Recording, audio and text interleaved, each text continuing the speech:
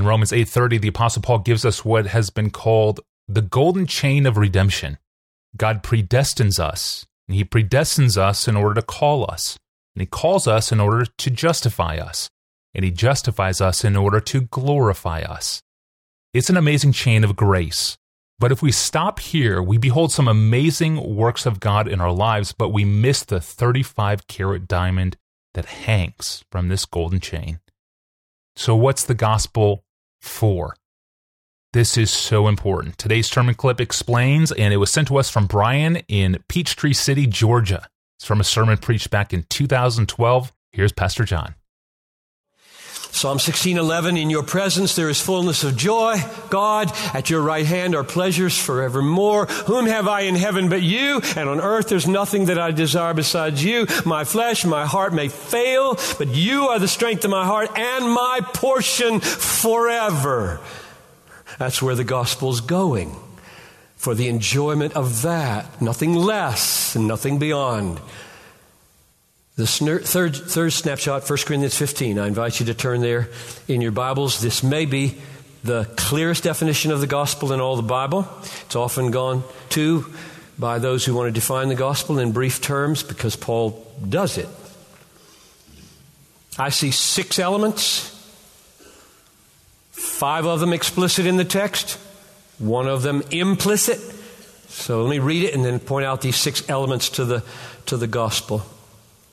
Now, I would remind you, brothers, of the gospel which I preached to you, which you received and in which you stand, and by which you are being saved. So, note, did I go too fast by that word gospel? Brothers, I remind you the gospel. So he's about to define the gospel. The gospel I preached to you, which you received, in which you stand, and by which you are being saved. Yes, you are. It's the power of God unto salvation.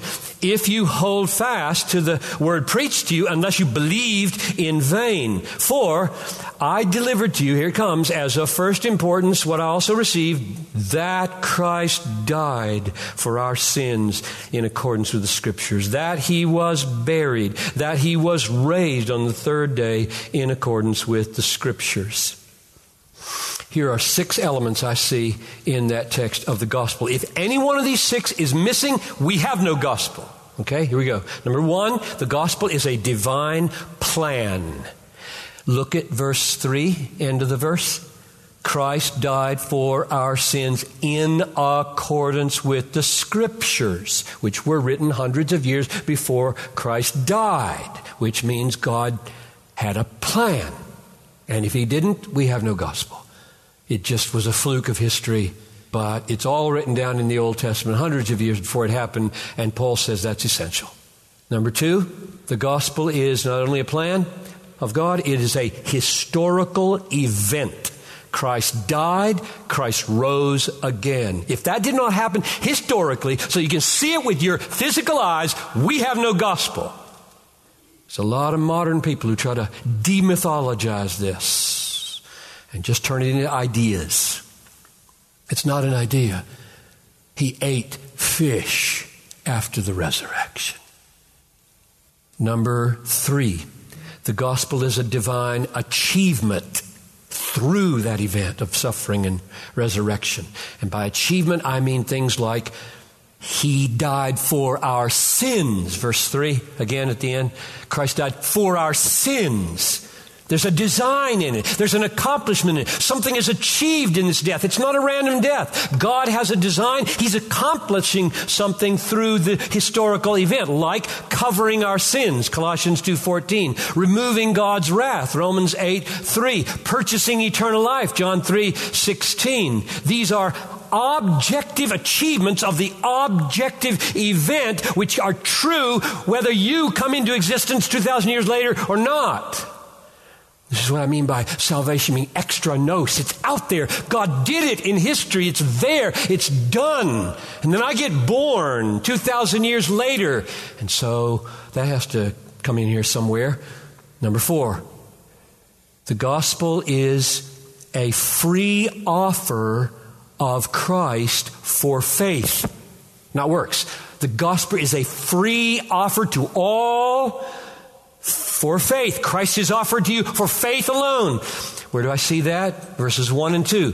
The gospel I preached to you, which you received, in which you stand, by which you are being saved, if you hold fast to the word I preached to you, unless you believe. So you got those two words, received and believed, just like in 1 John 1:12. To as many as received him, who believed on his name, that's what it is to receive the gospel. You can't work for this.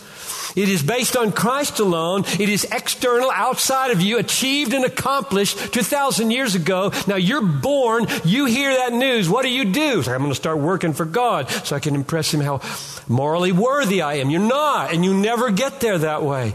You receive it, you believe it, you embrace Jesus as your treasure and your Lord and your Savior from all that you need saving from, and you are then saved forever. This is an awesome gospel. That's number 4, a free offer of Christ for faith. And number 5, the gospel is an application of the achievements accomplished in history to your heart individually when you believe.